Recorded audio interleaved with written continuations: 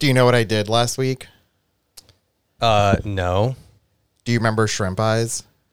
Yeah, they were delicious in cocktail sauce. I mean, full lobster eyes. I've evolved. And I ended up That's just eating- shrimp eyes, but on those little strings. What strings? Like, I think they have, like, little strings that come out. Oh, like, I'm thinking of what's the square person? And they're the sea? SpongeBob. Yeah, isn't there a character with the little strings and the eyes? Yeah, that's Patrick. I don't know. Or Krabby something? Krabby Mc Hamburger. I think you're not wrong. I think it's Krabby Patty or something like that. Yeah. Either way, I evolved, and I ended up beating Fire Emblem Warriors. Epic.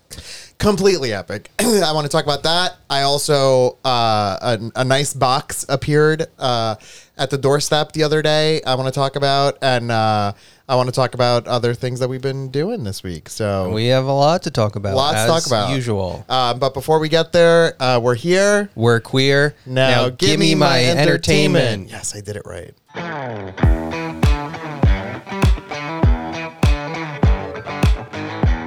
So we do have a lot to talk about this week, and I really love this little rock theme song. Ooh, listen to it. It is a bop and a half. Totally. Ariana who?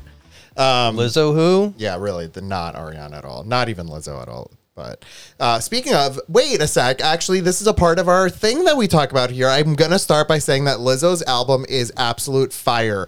I listened to it, I think, 4 times driving home from Camp Muskrat the other day. I haven't listened to it yet. It's just I've heard some of travesty, the choice songs. blasphemy. Yeah. No, they're all choice songs. That's what I'm trying to tell you. Every single one of them can be a choice song in the proper context. Every single song. That's a big deal to say that. I mean, no.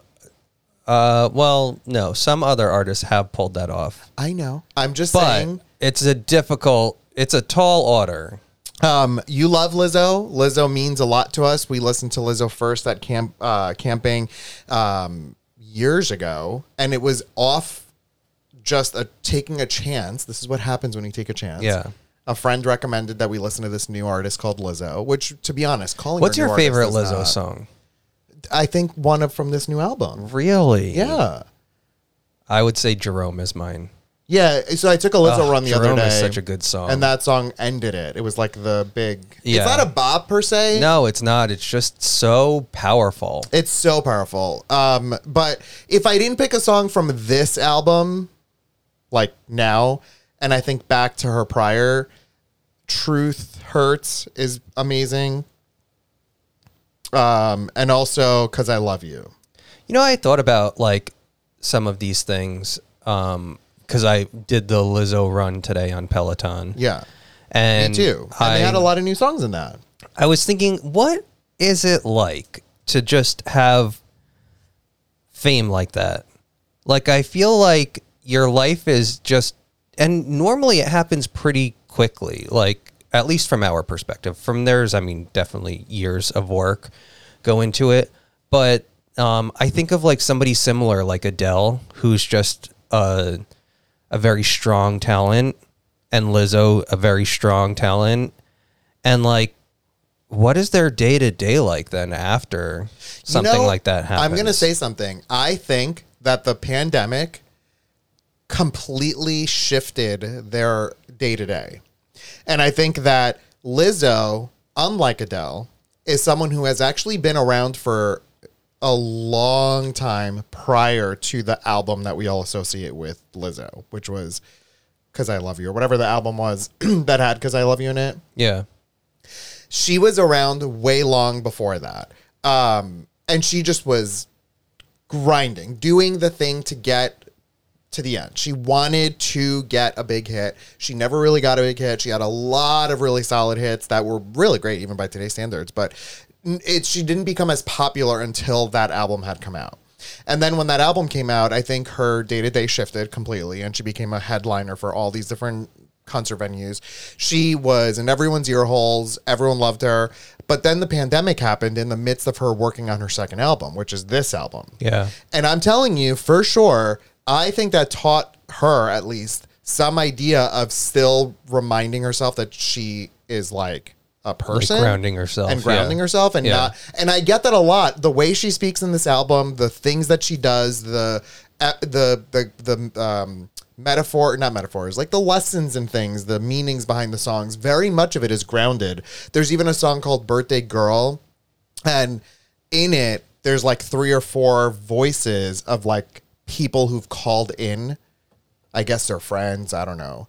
But the fact that they're even there, as corny as that sounds, is so interesting to me. It's like she's still Lizzo, and she's still like a normal person. Her first name is Melissa, by the way. I know. I heard that on the run yesterday because back-to-back running days for Lizzo. I mean, crazy. Totally. Who else am I going to run to now? Yeah. I don't know. You need to wait for her 3rd album. Yeah. It's going to be a long time. I'm not mad at that. Mm-hmm. But what I'm like wondering is that we've talked about this before. I don't know if we've talked about it on the podcast, but we have this concept of the last white blood cell. And this is tell us about that.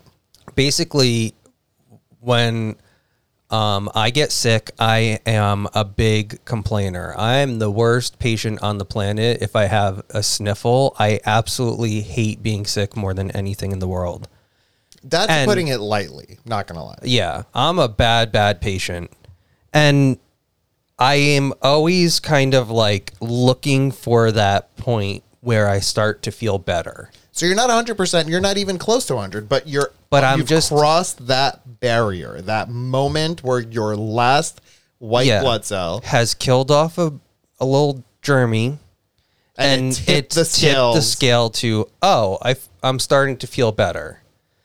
And some of you may know it more formally as crossing the Rubicon. Yeah. But in this household, on this podcast, on this here day, in your ear holes, it's known as the last white blood cell. And I'm curious to see where that's going with your story now that we've established the context. And so how I want to bring it back is, what is the last white blood cell for Fame? When is it like where your life has changed enough that you're now a celebrity? Like, and I think of the day-to-day things that we do without thinking about, like going to the supermarket or taking your garbage to the curb. Like, what is it that happens where they're now a celebrity and those things are no longer things that they can easily do? Can I answer that? Yes. So that's why I'm.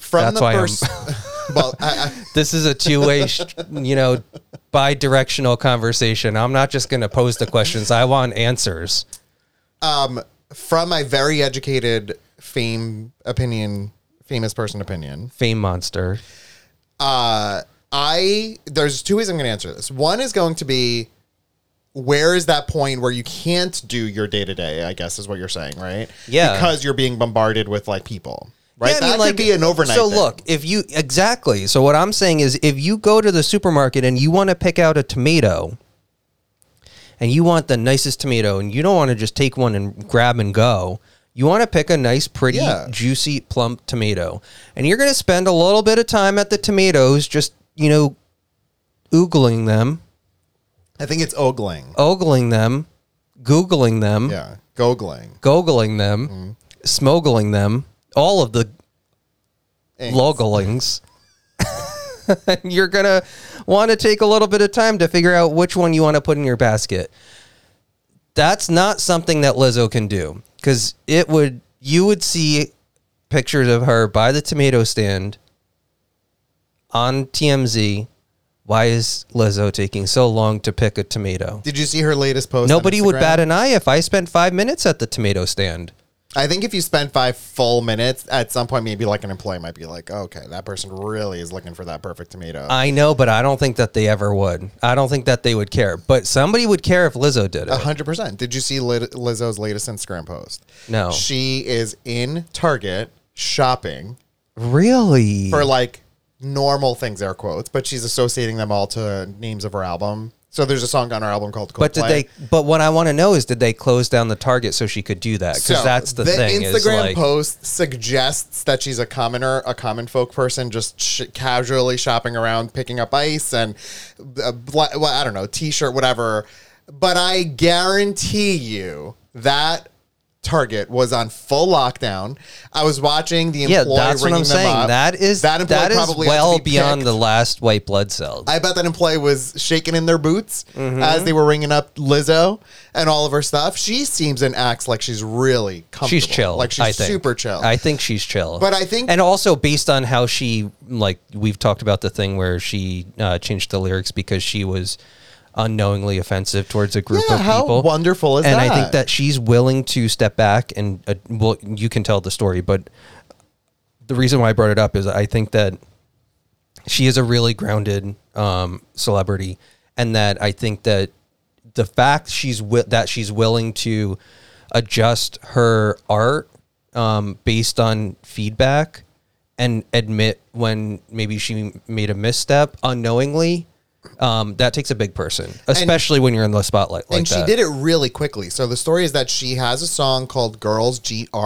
Grrrrrs, which, fun fact, is also the first time, I guess. She mentions it as one of the first times. I don't know specifically the background, but it's a play off of the song Girls by Beastie Boys. And it uses that sample, that very famous sample. And so she's in it singing. And I love the message. I love it. It's so clever. The whole thing is wonderful.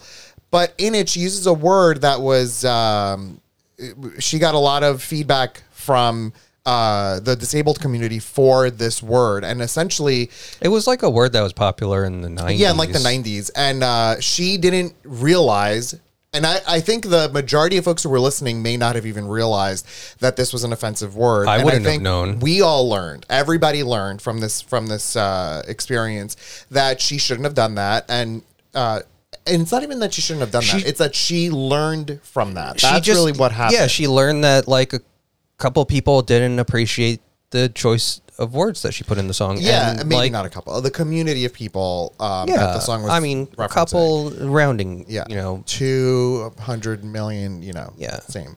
And so she tweeted and said, sorry, totally my bad. Didn't realize, and we're going to fix it. So she, the next day, re-released the song and re-recorded the line to something different. And it just bonkers to me. It's such a If cool you're that- thing that she's able to do that so quickly. That's make a decision. really Forget about awesome. artistic integrity. No, you make the thing right. And she did it right. And she did it right. But you know what? Let's all just have a moment of silence for that poor recording studio worker who got called in to late shift so that Lizzo can re-record that one sound I bite. know. I was wondering that. Do you think she recorded like on her iPhone in the voice memos app and like just sent it to the intern and is like, can you just make this sound good? Because it's really so quick moving that, if you listen to it now, you would not ever even know it's any different. But shout out to recording artists and audio engineers. Thank for all God the we work. don't.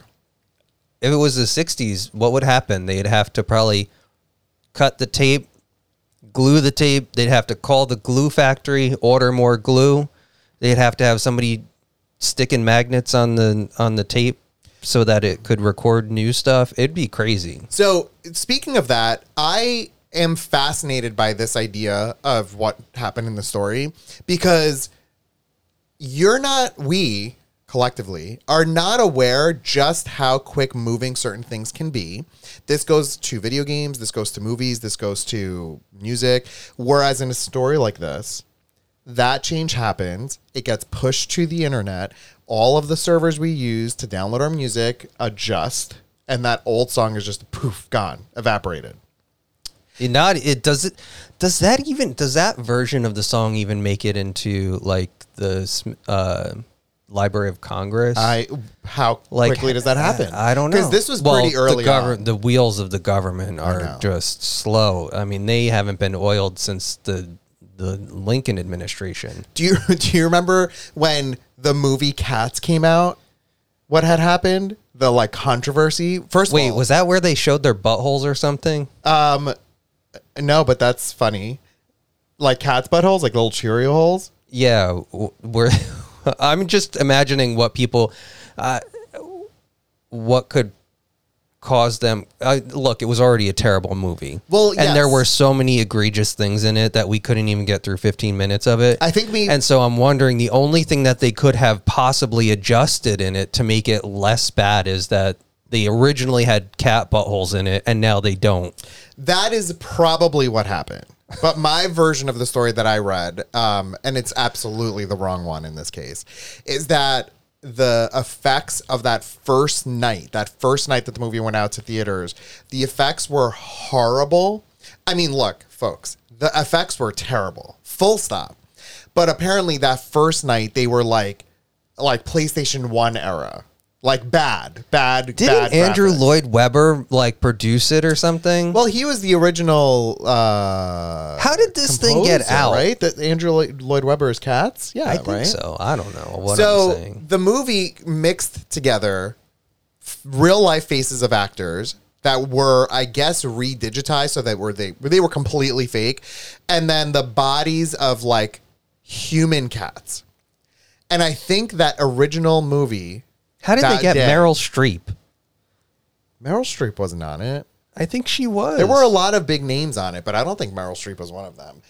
That original day, You need to do the Googlies. I think that she was in it. the effects were absolutely terrible, supposedly, and they were wearing like necklaces and things because all cats do that. Yeah. And the necklaces were like floating above the body of the person, so there was no like gravity to them. They were just sort of like clip art style, and so what ended up happening, people were complaining so much. I think Judi Dench is who you mean. Oh yeah, but still, she's a dame.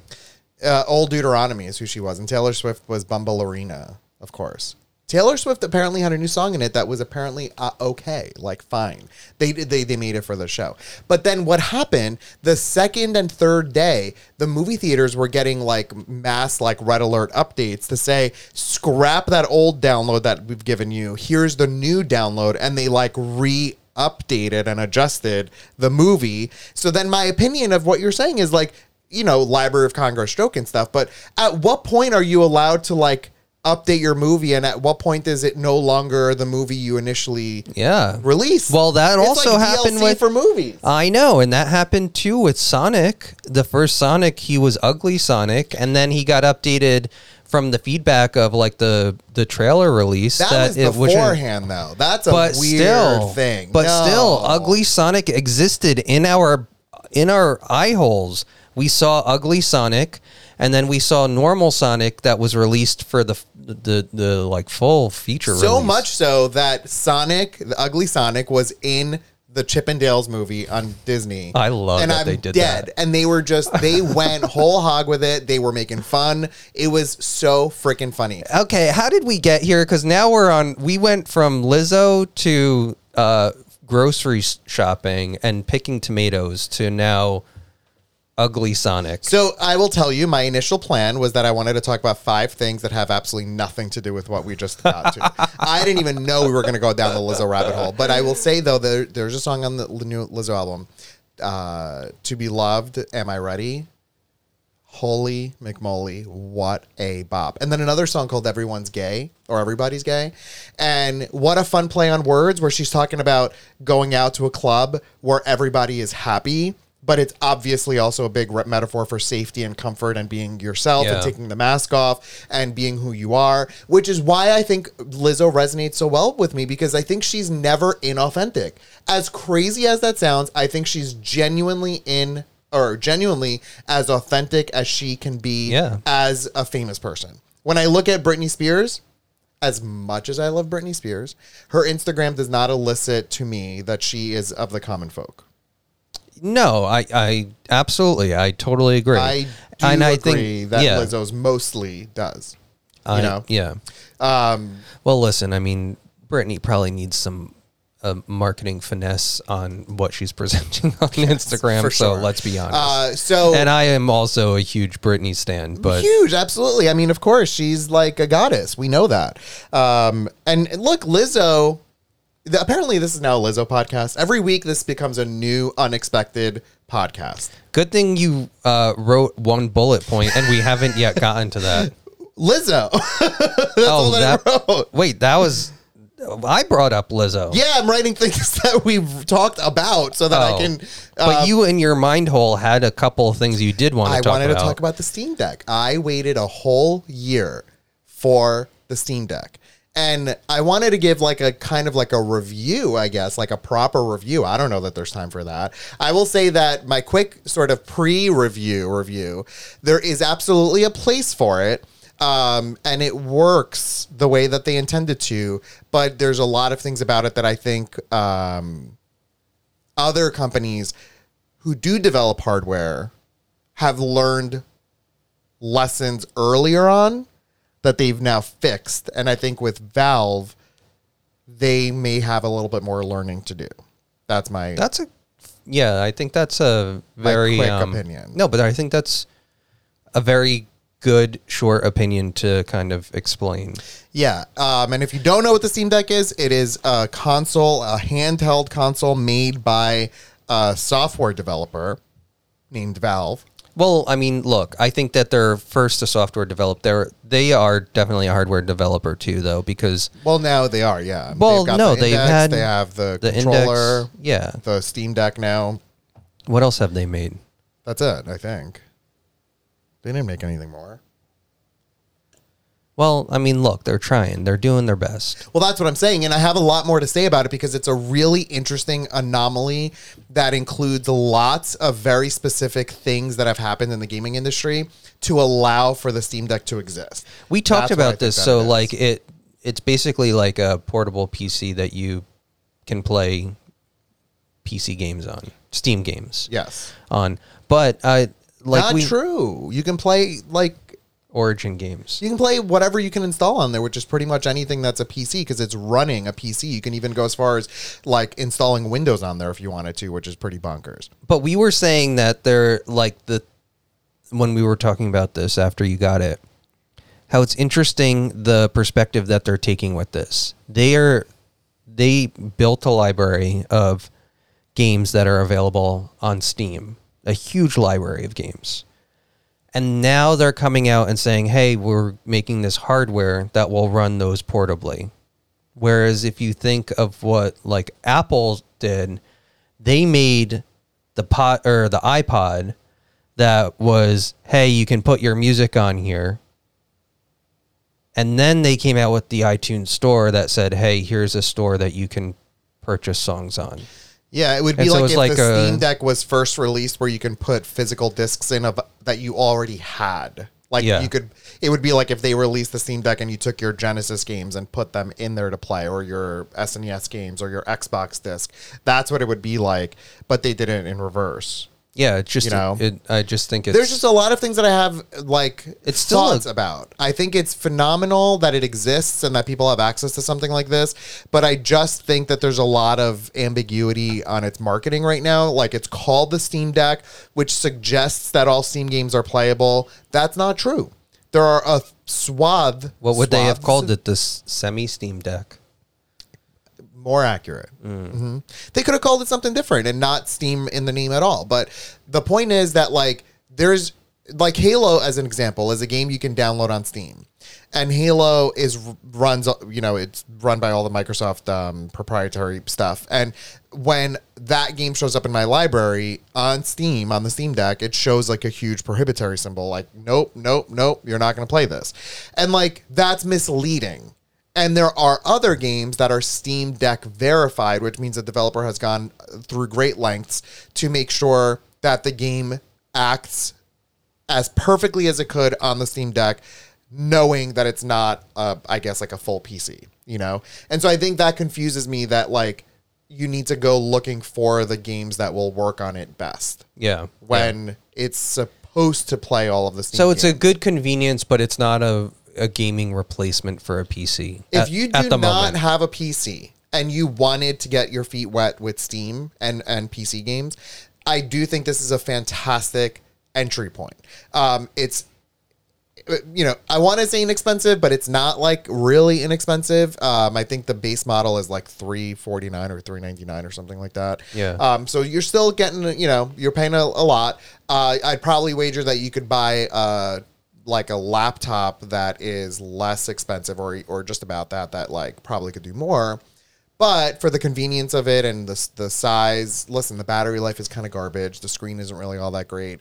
I do not like that there's a lot of bugs in it. Like as in, sometimes all the controllers just kind of stop working, but then I restart it and it's fine. It just seems like a lot of beta They're still testing. working out. It's like not quite beta testing. It's like past beta testing. Yeah. Gamma testing.